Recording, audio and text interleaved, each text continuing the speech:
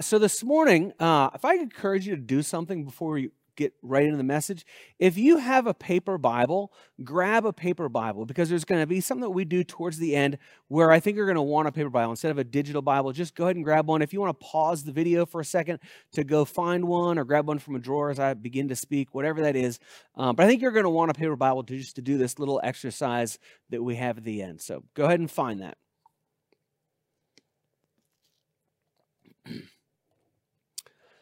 So when I was about 10 years old, and I think I was 10, I could have been 11, I could have been 12, but when I was about 10, 12 years old, um, I was home by myself and I wanted to make spaghetti for dinner. And I knew how to make spaghetti. You boil the water, you put the spaghetti in the boiling water, you wait 10, 12 minutes, and then you have spaghetti. You pour the sauce on, which you heat up in the microwave or on a pot.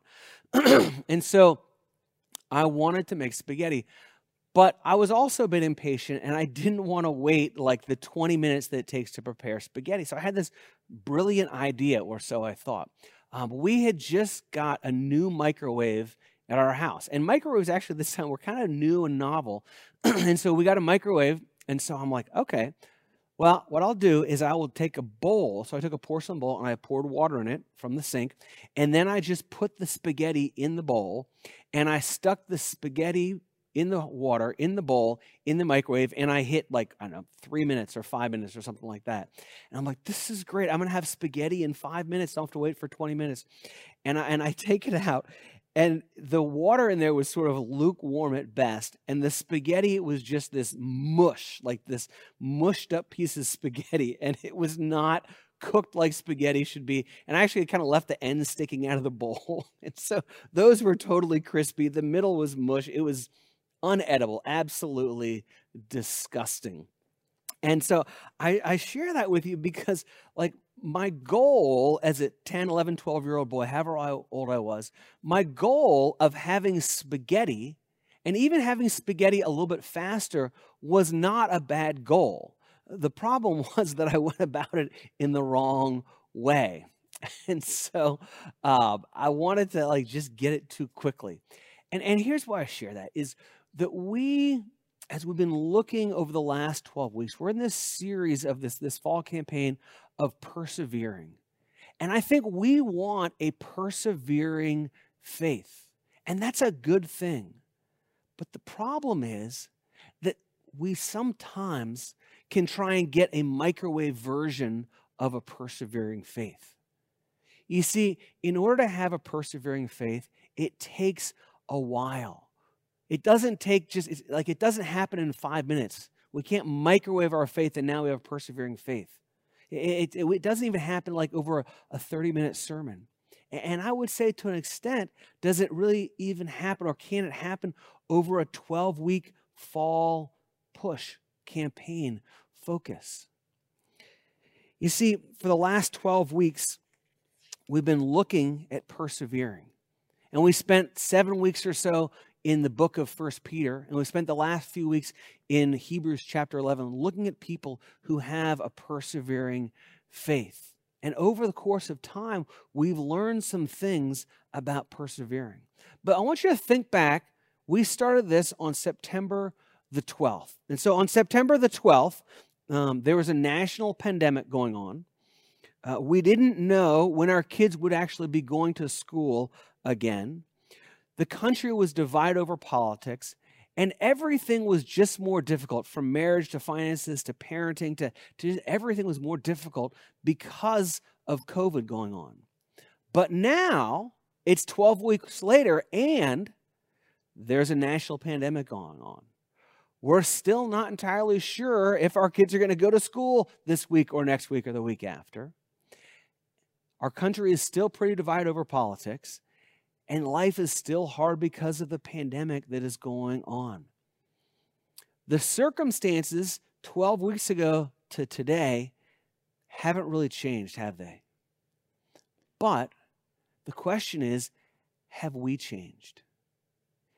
And I think for most of us, we've probably changed. If you've been tracking with this Persevere campaign and doing some of the things that's been a part of it in the readings and so forth, the chances are is that you've changed. But here's what I also know, at least I know this from looking in the mirror, is that we haven't arrived. We have not arrived at a fully persevering faith. And so what I want us to do this morning is, as we wrap up this whole persevere fall push, as I want to talk about how do we have this persevering faith for the long haul. It starts now, but we never fully arrive. But how do we keep going in that direction? I want to give you kind of an idea that I hope that you will remember today and into the future. And it's kind of, what is a persevering faith? And I'm going to define it this way. A persevering faith is a long obedience in the same direction. It's a long obedience in the same direction. But again, the problem is that we want it now. I want a persevering faith right now. But to have that, it takes a long obedience in the same direction. And so as we wrap up Heroes of Hebrews 11, we're going to look at Abraham. And Abraham was a man who really had a long obedience in the same direction. We're going to look at his story. And so in the book of Hebrews, chapter 11, it says this about Abraham.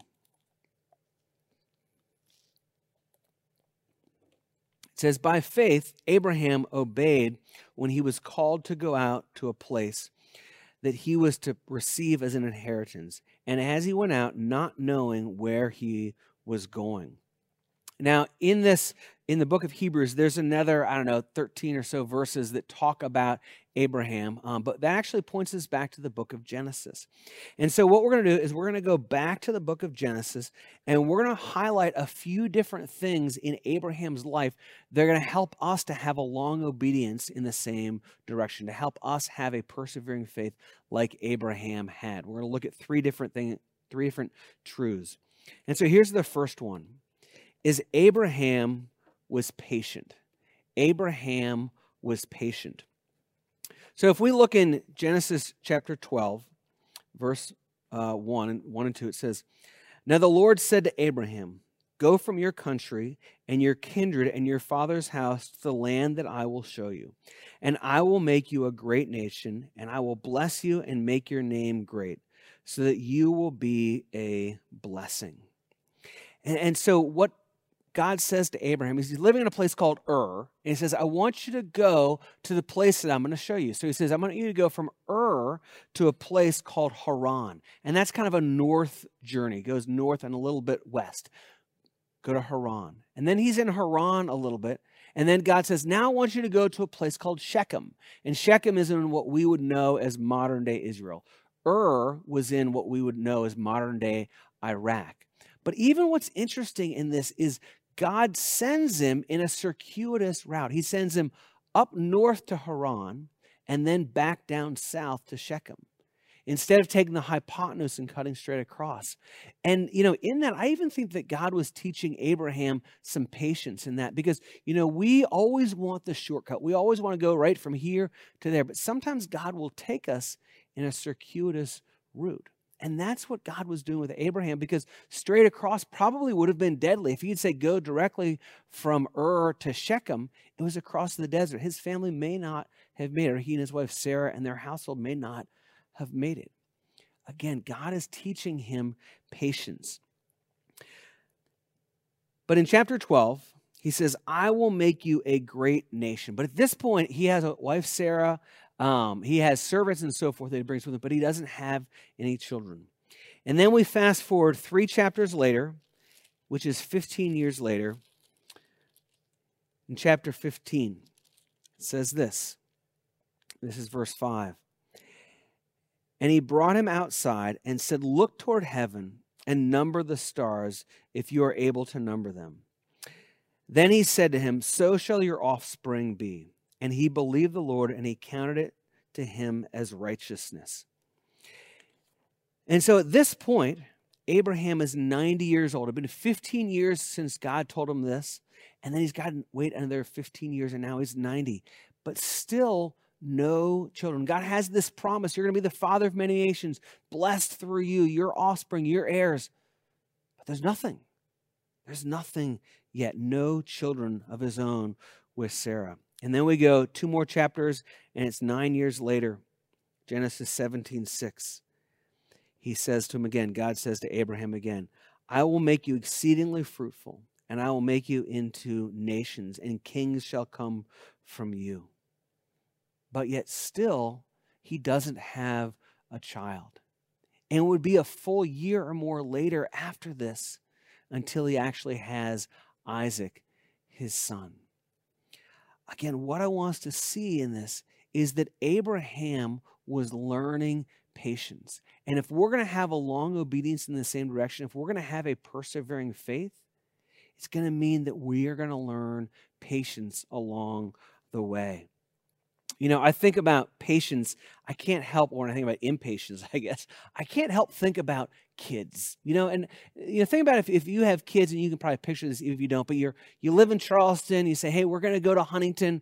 And so you get in the car, and as soon as you get in the car, the kid's like, how long is it going to be?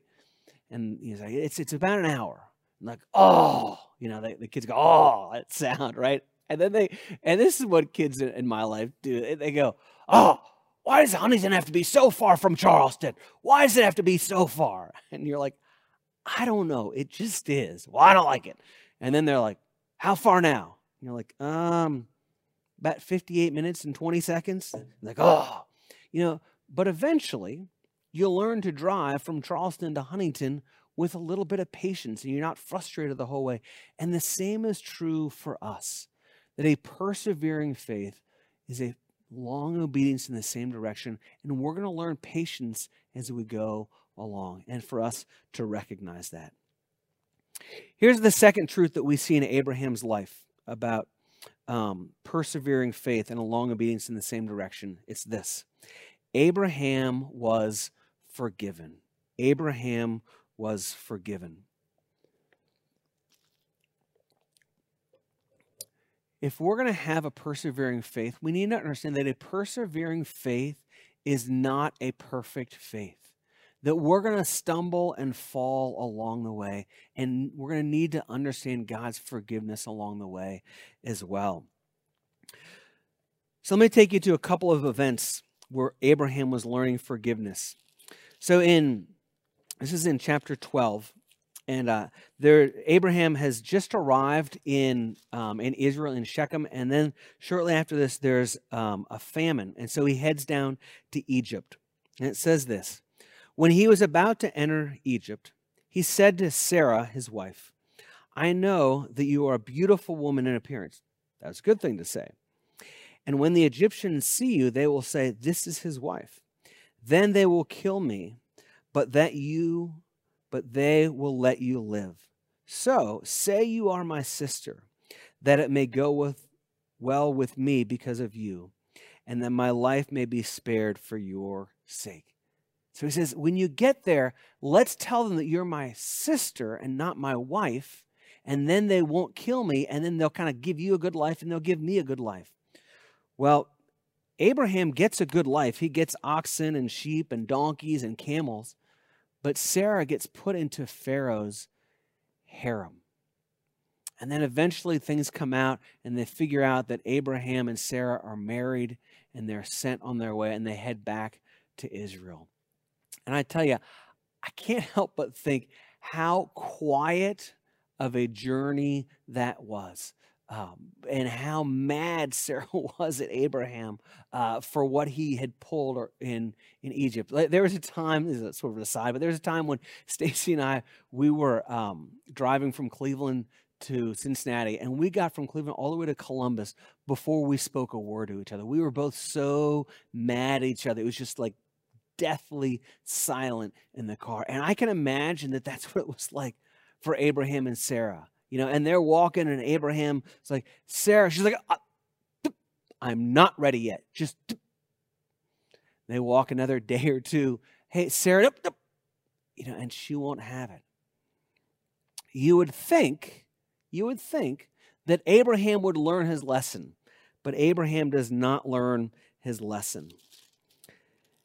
This is Genesis chapter 20. It says this is going to pick up in the end of verse 1. It says, and he, that's Abraham, sojourned, so he took a trip in Gerar.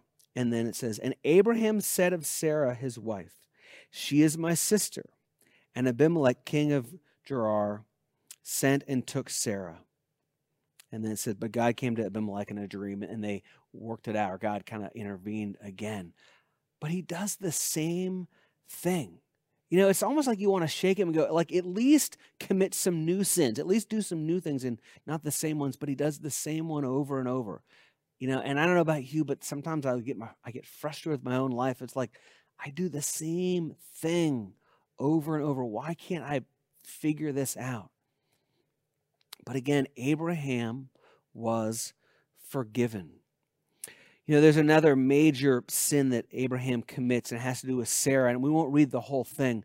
But it's in Genesis chapter 16, if you want to read it, where Abraham is becoming very impatient. I want a child with Sarah. I want a child with Sarah. And so then Sarah says, well, why don't you take my servant Hagar, and you can sleep with Hagar, and you can have a child with her. And so Abraham goes, okay, I'll do that. Big mistake, leads to all kinds of things, all kinds of problems. But he does that. Again, he sinned. And there's a verse in here. I want to read just one half of a verse. And it says this. It says, Abram listened to the voice of Sarah. Abram listened to the voice of Sarah. And what's interesting is you read through the book of Genesis, there's a constant kind of phraseology, and it says, Abraham listened to God. Noah listened to God. And all these characters, Joseph listened to God. Isaac listened to God. And we see that. And we see the same phrase here, except it says, Abraham listened to the voice of Sarah. Instead of listen to the voice of God. And that's what was going on here. Abraham listened to the voice of God. Abraham listened to the voice of God. Abraham listened to the voice of Sarah. Oh, and it stands out to us because he listened to the wrong voice. And I think that's true in our lives too, that oftentimes when we sin, we're listening to the wrong voice. And I would even challenge you with the question, what's the voice, or who is the voice that you listen to when you go off track and when you sin? Remember that God had big plans for Abraham, but yet he sinned. Genesis 12, verse 3, it says, in you all the families of the earth shall be blessed. That's God's plan for Abraham. But the beautiful thing about this is that God didn't give up on Abraham. He didn't say, you know what, you blew it too many times. You blew it too many times with this way or that way or different things. He says, I still am with you. I'm still going to fulfill these promises in you. And by the same token, if you think about it, Abraham didn't give up on himself. In other words, what I mean is sometimes when we sin, we go, I'm no longer worthy. I'm so ashamed. I've got such issues. I can't do this anymore. And we give up. And Abraham didn't give up because he was on this long obedience in the same direction. He was on this path of a persevering faith. I came across this saying this week. I wish that this was original with me, but I totally ripped this off. But the person was saying that God draws straight lines with crooked sticks.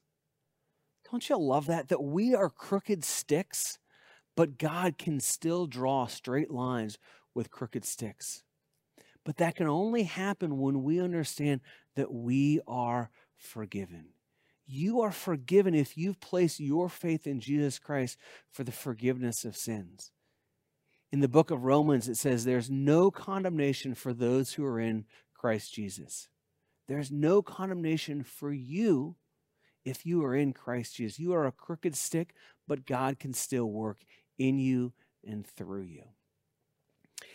Here's the final truth about Abraham that we see of someone who has a persevering faith, a long obedience in the same direction, is Abraham sacrificed what was most important to him. Now, you very well may know this story, or maybe you don't, but after Abraham and Sarah have a child, they have a child named Isaac. And then Isaac gets to be an older boy, probably 13, maybe 15 years old or so. And God says, I want you to take Isaac and go to this place, and I want you to sacrifice him. And so Abraham gets up the next morning, early the next morning, and he goes off for this 3-day journey. They reach the place. He gets the wood. He ties his son down. He's about to slay his own son for the sacrifice. And God says, hold on, hold on. And then a ram appears in the thicket. And God says, I want you to sacrifice the ram instead of your son. And so here's what it says. Here's God's words to Abraham as a part of this. This is Genesis chapter 22, verse 12. He said, do not lay your hand on the boy or do anything to him, for I know that you fear God, seeing you have not withheld your son, your only son, from me. He says, now I know that you fear God. I am the most important thing to you, not your son, not your promise, not this, that I am most important to you. You see, Abraham was willing to sacrifice what was important to him. We might even say what was most important to him. He was willing to sacrifice that for his love for God, his obedience, his desire to do what God wanted him to do. I love that story because it's so inspirational about sacrificing big for what God wants. But also, as I look at the story, I think can be a danger of missing what is that God wants for us. Because here's the thing, I think sometimes we go through life and we are looking for the big sacrifice. Like, when God asked me to do this big thing, then I'm going to do it. But the problem with that mentality or that outlook is when we do that, sometimes we can miss the ordinary, everyday things that God wants us to sacrifice. One of the things that I do when I do premarital counseling is I take people through Ephesians chapter 5. And there's a verse in there that I'll talk through with the couple that says, husbands, love your wives as Christ loved the church when he gave himself up for her. And so I'll ask the husbands, I'll say, what does it mean for you to give yourself up for your wife like Christ gave himself up? And sometimes, it's happened a few times, I'll have a real macho guy that will say, I would take a bullet for my wife. And to which my response is always, I'm glad that you would take a bullet for your wife, but you know what I think she'd really like? Is for you to take out the trash. Because you can take a bullet for your wife once in a lifetime, probably. But probably not even once in a lifetime. But you know what you can do? Is you can take out the trash for your wife every single day. And you see, when it comes to sacrificing what's important for God, I want to challenge you to do that every single day. That's what a long obedience in the same direction is. That's what a persevering faith is. It's every day we make a sacrifice for God. Every day we make a sacrifice of putting somebody else as more important than ourselves. It could be sacrificing our time. It could be sacrificing our money. It could be sacrificing our desires. It could be sacrificing our rights. It could be sacrificing our preferences or what we want to do. But that's what a long obedience in the same direction is. It's sacrificing every single day. Not necessarily a huge thing, but sometimes huge things come up.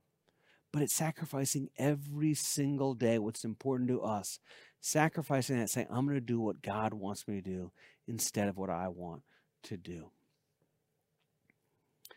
So we've spent the last 12 weeks talking about persevering, running with perseverance, fixing our eyes on Jesus, finishing today with this long obedience in the same direction. And I want us to go back to where we started. I want us to go to Ephesians, and this is where I want you to pull out Hebrews, sorry. I want you to go to the book of Hebrews, chapter 11. Take out your paper Bible, and I want you to look in what it says in Hebrews 11, verse 41. Look in Hebrews 11, 41. And what does it say? Well, if you're looking there, you recognize that there is no Hebrews 11, 41. And here's what I want you to do. I want you to write in your Bible a version of Hebrews 11, 41. You see, throughout this whole chapter, it said, by faith Abraham, by faith Moses, by faith David, by faith Samuel. And so I want you to write a little 41, and then I want you to write by faith, and then put your name there. By faith Matt, by faith Stacy, by faith Tristan, by faith Lisa, by faith Steve. Whatever your name is, write that in there.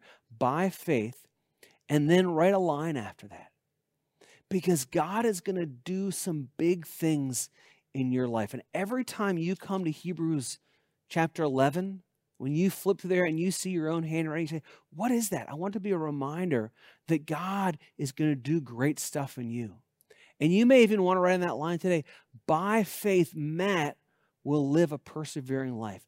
By faith, Jason will have a long obedience in the same direction. If you want to write that in there as a reminder of this sermon, to do that. Because that's the prayer that I have for myself and my family and for our church family, that we would live a persevering faith and that we would have a long obedience in the same direction. Because when we do that, we will be changed and our community will be changed. Let's pray. Heavenly Father, thank you so much for the richness of Abraham's life and then what we can learn from it. God, I pray that you would help every one of us to have a persevering faith. Help every one of us to live a long obedience in the same direction. Lord, we know it is not going to be a perfect obedience, but we pray, God, that it would be a long obedience in the same direction, honoring you in all that we do. I ask this in Jesus' name. Amen.